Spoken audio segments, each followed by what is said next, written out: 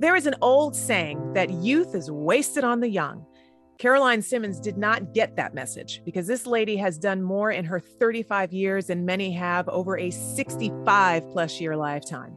Her latest feat, becoming the first female mayor of my town, Stamford, Connecticut. She's kicking butt, taking names, and bringing lots of women with her.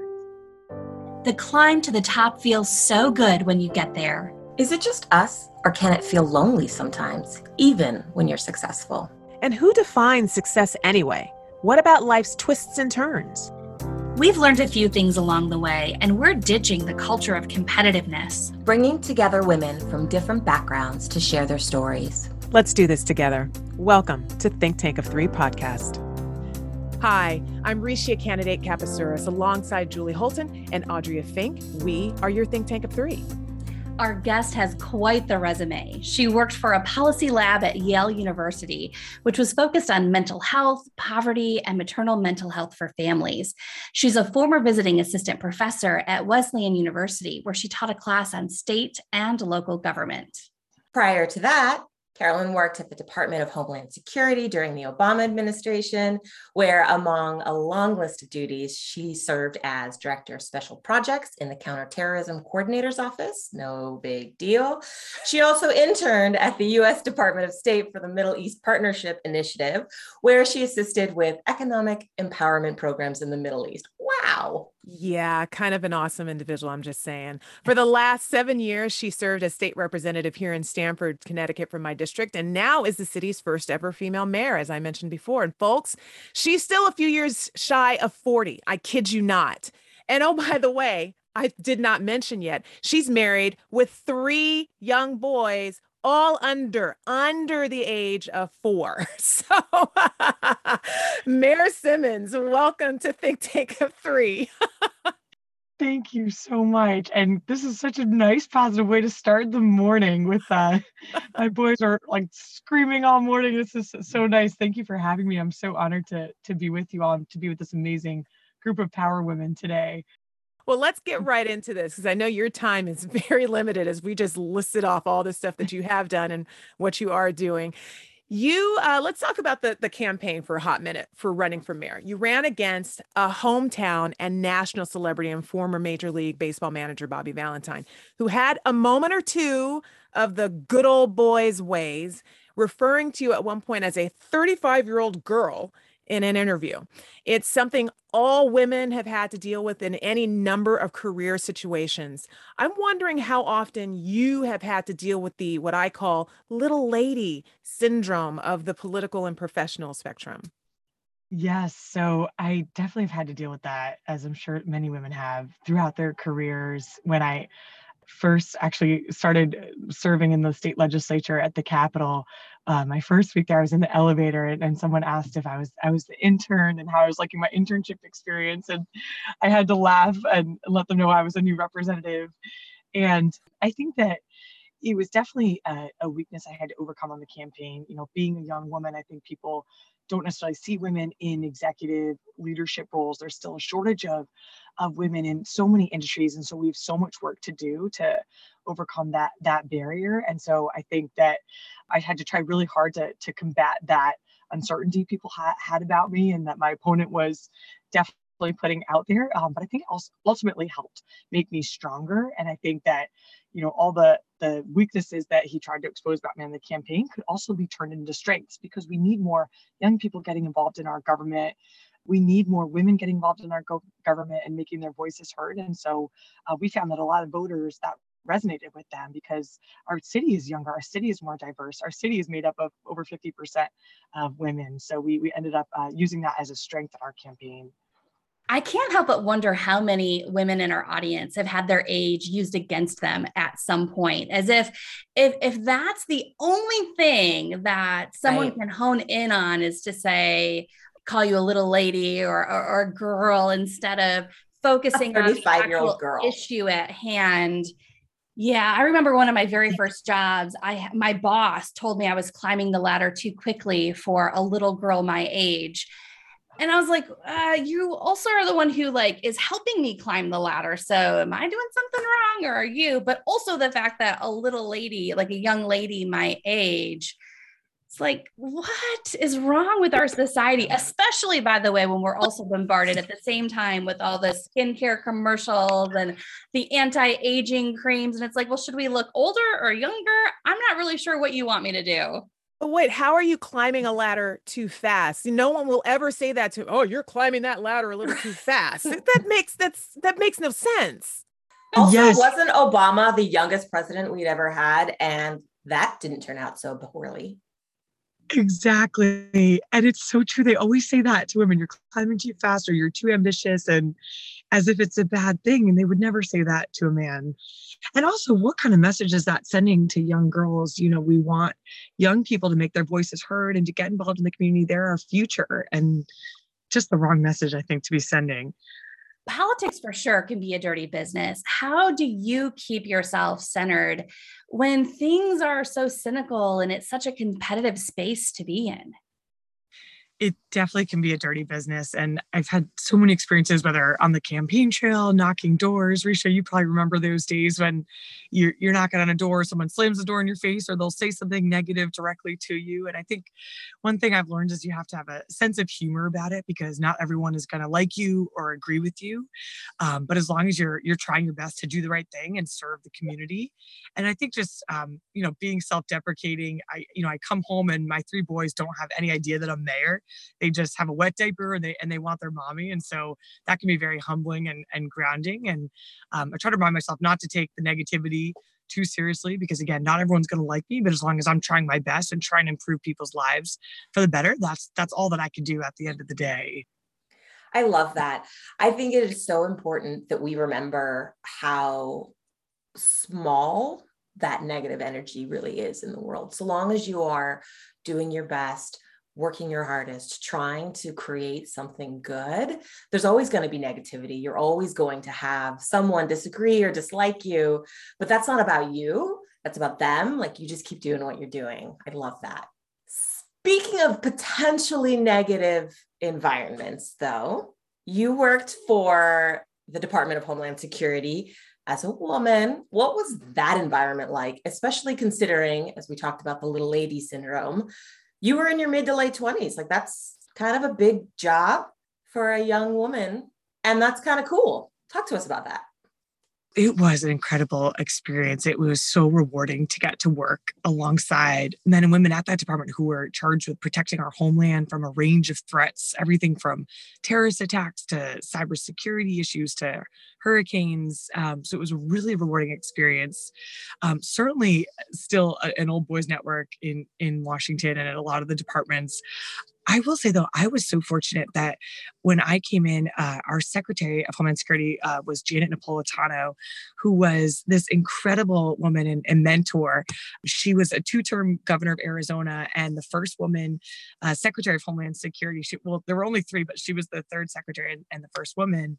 And so she was an incredible mentor to me about how to display strength and courage at a really difficult agency that was dealing with a range of difficult threats. And so I think I learned so much from her about how to be tough and how to be brave and also how to bring a sense of humor. She had a remarkable sense of humor and just how to work hard, no matter what the challenge is, as long as you work hard and try to do the right thing. She really taught me that important lesson. We recently had a guest who was talking about understanding the rules of the game and the rules of the environment for which you are playing. You are, or were at that point, well, you still are, being in the political realm, let's face it, but in that Department of Homeland Security and whatnot, in a field majority men, a more difficult area than most people would expect or anticipate. This isn't just like the business world, right? This is national security stuff and things of that nature and beyond. So in building on what you were just saying, I'm just wondering, in learning and especially in the 20s for your age, how did you adjust yourself going into that type of an environment, having to understand how to present yourself as young woman in this really heavy area where, this is not just, venture capitalism here. This is bigger stuff than that. Yeah, you're right, Risha. I mean, there's still far too women in the national security field, and there's been a number of articles about that recently about the need to elevate more women. And it was definitely a challenge. I faced a number of moments and doubts early in my career there where I didn't have high self-esteem and I doubted myself. And it was definitely an intimidating environment to be in. And I think one thing that I found helped me succeed there was to put my head down, work really hard, take the opportunity to learn from the people around me and to learn from the Secretary of Homeland Security, Janet Napolitano. She was this incredible, strong woman leader of the department. And she helped bring a number of women up through the ranks too under her leadership. So I think that was really helpful. But I would be lying if I said that I didn't have moments of doubt and uncertainty, being a young woman in my career at a department that was dominated by a number of men. And you're right, Risha, in a field that is typically dominated by a number of men. But I think just working hard, putting my head down and showing that I could produce the work, that really helped me. Let's talk about how you got started on this track, because, it's so interesting. I think even reflecting back, I'm only a couple of years older than you. So it's not like, I'm like way ahead in the age game here. But I remember thinking back on it in my 20s, feeling like, why do people keep bringing up my age? Like, I'm just here doing my thing, but I realize now that not a lot of people, let alone women, know at a young age the path they want to go through in life. And so I think that's why we keep kind of bringing up this age thing, because at various points in our journeys, or whether we're 65 or 45 or 25, there are a lot of people who still don't know, and it's okay, but don't really know where they want to be or what success is going to look like for them. So I'd love to really hone in on your track and how you got started and how you've known with each career change you've made that you were doing the right thing for you and for your family. I love that question because I think there's so many points along the road where I wasn't necessarily sure I was on the right track. And what I always say to young students, especially young girls, is don't be afraid to fail along the way, because oftentimes when one door is closed for you, another door opens up. And so I share the example that when I first ran for student government in ninth grade, I lost my first election badly. And I thought, oh, I'll never be in government or public service. And I was always so nervous about public speaking in school. But I think just because you fail the first time at something doesn't mean you can't still pursue that passion or that you can't be good at it with practice and time. So I like to share that lesson. And then, another time I failed is in college. I became really passionate about international security and foreign affairs after the 9/11 attacks. And I wanted to study Arabic and ultimately become a CIA agent. It was around the time those Matt Damon Born Identity movies had come out, and I was obsessed with being in the CIA. You can probably remember those. Amazing. I was obsessed with him. But I took Arabic in college and it was one of my worst grades. It completely brought down my GPA. And I think we have so much pressure on us as women to be perfect and to be perfectionists and to succeed at everything.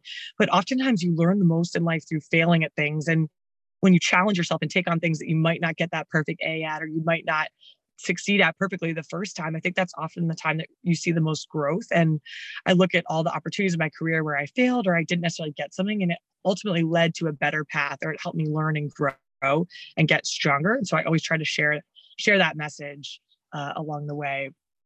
I so wish we could find another word for fail, because you're so right. It's when you don't succeed necessarily at that thing, or you don't get to it the way you thought you would. It's because you had to learn that, well, that wasn't the way to do it. Or, well, let me try it a different way, because fail is that negative connotation. But bottom line, everybody who is successful says the same thing. You learn more from when you don't succeed than from when you do, because when you don't succeed, then that teaches you that lesson of how to change it up, go a different direction. So I served on the Democratic City Committee for Stamford through the first couple of months of your term as mayor. And one of the things that you get to do as mayor, of course, is have, obviously set up your staff however you want, which you've put in a lot of women, but also certain appointees for different commissions throughout the city that are mayoral appointees. Out of the gate, you send out these uber qualified, diverse women for seats that are looking to be filled. I was around for the administration before you. We did not get those kind of candidates, or at least not the amount that came our way almost immediately.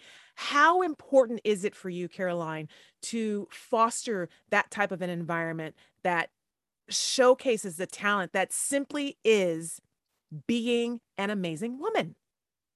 It's so important to me to lift up other women and to promote a more diverse cabinet and more diversity in all of our boards. I think our city is, obviously we're in a representative democracy, and our city government is supposed to look like the people that we serve. And we have an incredibly diverse city. One of our greatest assets in Stamford is we have people that speak 65 different languages and come from all over the world. And so I want our government to be more responsive and to look like the wonderful city that we represent. So we've really made it a priority to get more diversity on our boards, to lift up more women, of color, to lift up more Latino women on our cabinet. I'm so proud that we just hired, it's actually just hit the press, so I can announce it on the podcast. We just hired our city's first diversity, equity, and inclusion officer, who's this amazing woman named Carmen Hughes, who's going to work to really embed racial equity and inclusion across all of our city departments and our boards, and to really try to make meaningful change there. I think so often we talk the talk as politicians about DEI and about diversity and equity and inclusion, but we really want to make significant progress in reducing the injustices that we see and making our city a more inclusive and equitable place. And I think that starts with getting people to serve in our government and in our boards that look like our community. And for anyone listening that's interested in serving on our boards, we would love to have you apply. We're trying to get more young people, more diverse voices. So if you check out our website at stanfordct.gov, you can find openings for our boards and commissions. We would love to have you apply. You do need to be in Stamford, Connecticut, though. Just saying. That's true. That's true. That is true. I love that you're this focus on diversity. I want to ask you a question, though, because, you know, when we talk about women being participatory and being part of the process instead of just being the people who receive whatever the benefits or the activities of the government are, we really want that representation because we want to be understood. We want what our challenges are to be understood. We want what our needs are to be understood. You are a mother of 3. And so right off the bat, for me, I think, oh, that's amazing to have a woman understand in a government level what I might go through. Having said that, when you left for maternity leave, you only took 1 week off. That single week stressed a lot of women out. And there's been a lot of pushback, I think, with this idea of women and men, right? More parental leave being needed.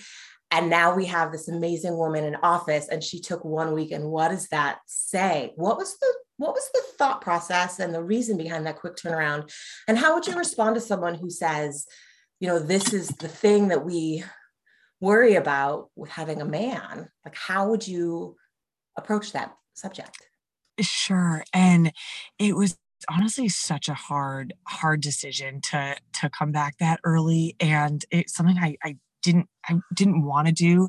So I've been a strong champion for paid family leave and women being able to take 12 weeks. I think it's so important for women and men and for parents to be able to have that time to bond with their children, to be able to have that recovery. And it's always something that I wanted to promote for other women and will continue to promote. And I was hoping, to be honest, with all of you, that have been able to take more time, and I was planning to. We did, after about a week, we did have a number of serious incidents that happened in the city. One was a partial collapse of a building, terrace in a building down in downtown Stamford. Another was there was a series of snowstorms, as well as other kind of public safety emergency related issues that I decided, you know, fortunately, we were still in Zoom world. It was during COVID. And so I was really fortunate to be able to resume my duties while being able to still stay at home and have that flexibility to be able to operate via Zoom, to be able to be accountable for these emergencies.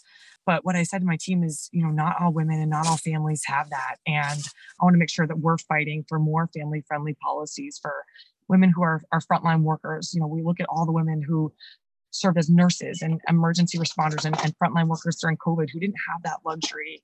And so that's something that I want to bring to this office as mayor, is to make our city more family friendly and to be able to fight for opportunities for families that don't have that luxury of being able to Zoom from home with their kids and to have that support network in place. And so I will be honest, so it was really hard going back that early. And I want to still make sure that all women and families have the opportunity to have more time that they need and deserve for their recovery.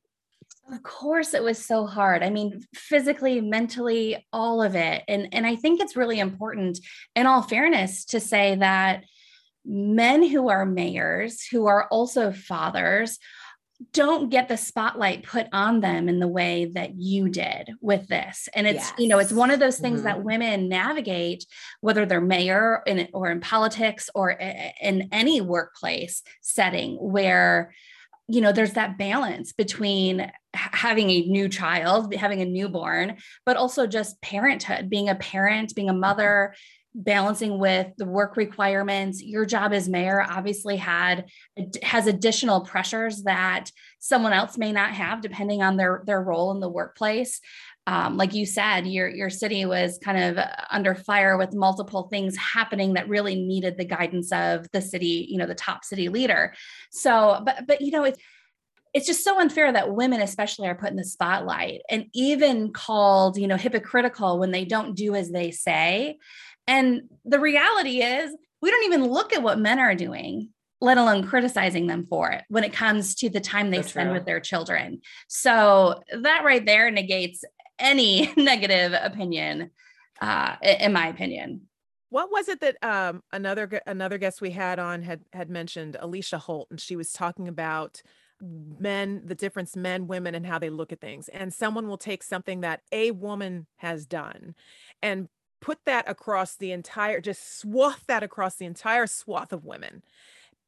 And then have to rethink, I don't know if we're going to go down that road with that type of a hire again, or an African-American person, a Latino, whatever. I'm not sure if we're, they'll put one thing that may have gone wrong or something. And that counts against the entire group.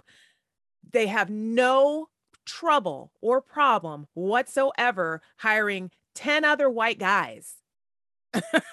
And they've had plenty of issues with those same male people, but it doesn't matter. But, we're going to go and get Billy again, even though Bobby was a mess and Tim was a mess.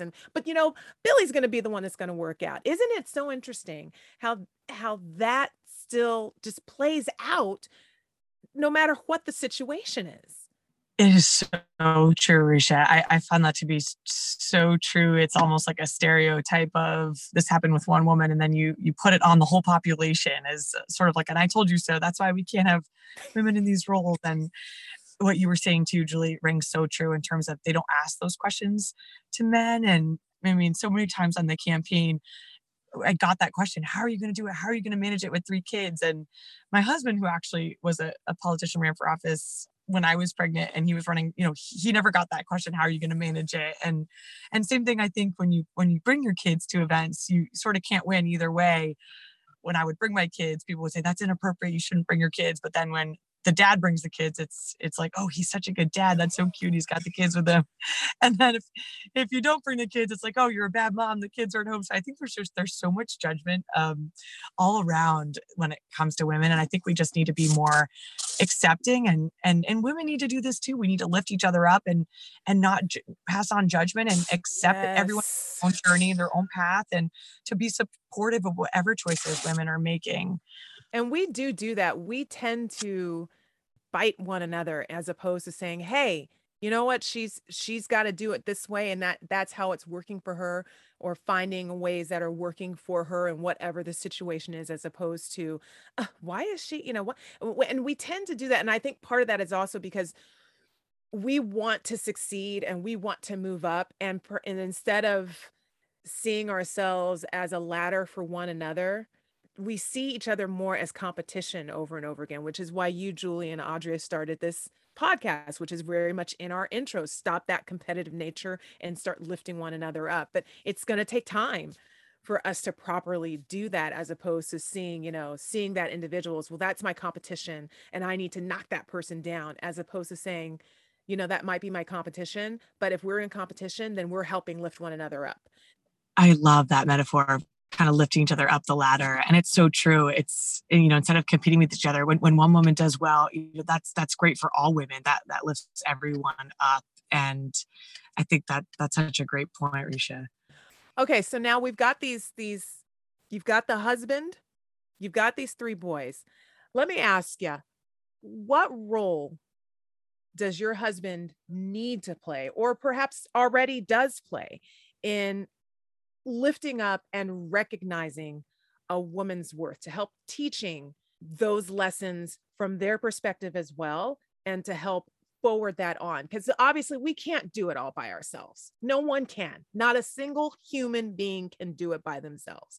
But if you're helping to teach at that young age, then you start changing that mentality before they get to the point where certain parts of the world are today. Absolutely. I think I'm so grateful to my husband. He's an absolute saint, and I could not do this without him and my sisters and my mom and my mother-in-law. I mean, it really takes a village, and I'm so grateful for the help that we have, because it would not be possible.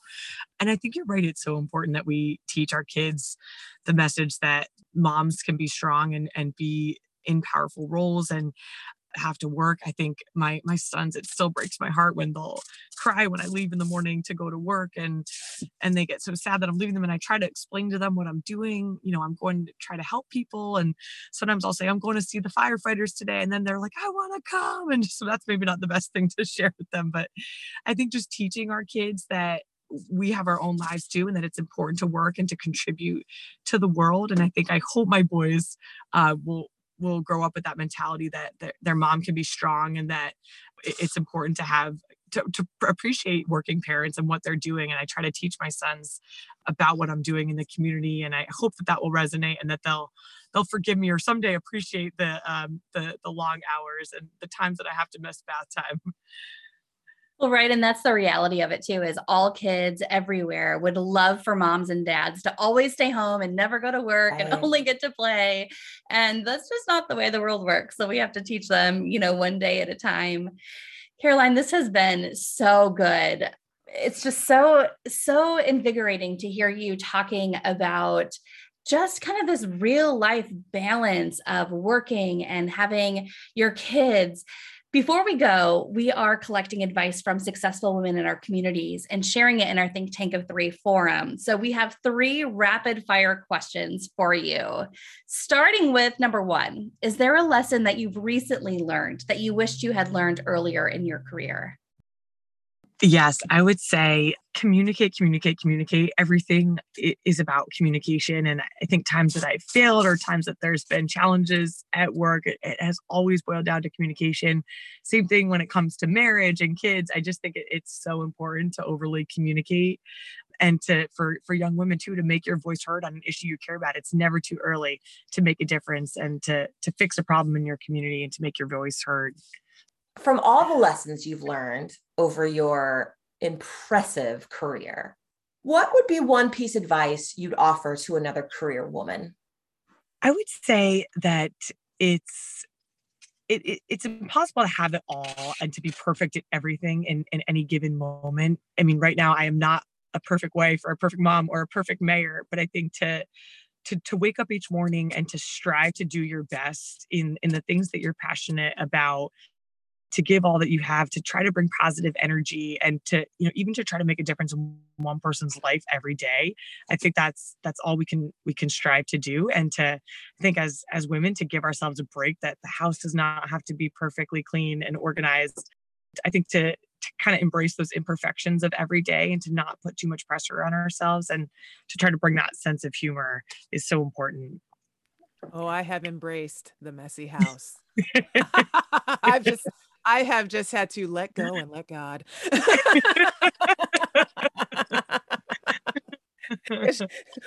Again, another thing that I just don't get along with the house cleaning. And it's like, at some point in today's professional setting, what do you think the most important skill for a woman is?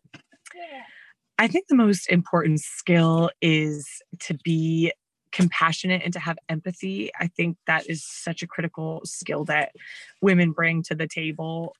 as mothers, as wives, as partners, as friends, as sisters, we bringing that empathy to situations is so essential. And I think, I got a lot of criticism on that campaign. Will she be tough enough, or will she be able to get things done? And I think people don't always necessarily see women as the tough, hard boss that's going to be able to be effective. But I think there's so many ways to be effective. And I've found so far that bringing compassion, empathy to meetings and to relationships in order to get things for our city and to get things done has been so effective. And I think there's all different styles to getting things done in a meeting. And I think I found that bringing that empathy and compassion is one of the most effective ways you can get something achieved. And I think something we need more of in this world.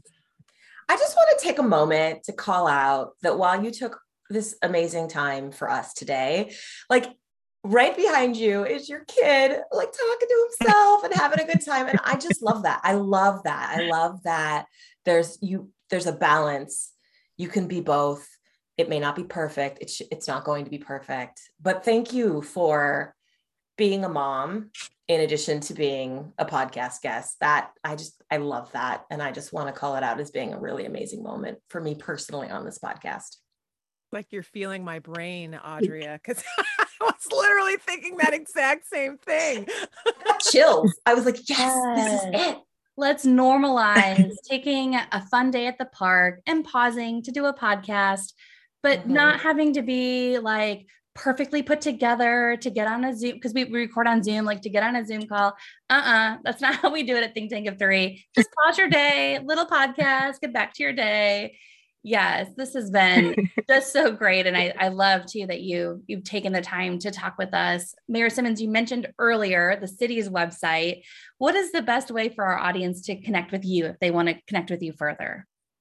Yes. And thank you so much, Julie and Audria and Risha. This has been so inspiring and empowering. Thank you for all you do to lift up women. And I just have so enjoyed this podcast. That's been the highlight of my day. And I'm glad the kids weren't screaming too much. Thank you for being so understanding. So best way to reach me would be my email, which is csimmons@stanfordct.gov. That's csimmons@stanfordct.gov. I would love to hear from you or anyone listening, any feedback you have or questions or ideas you have on how we can improve our city.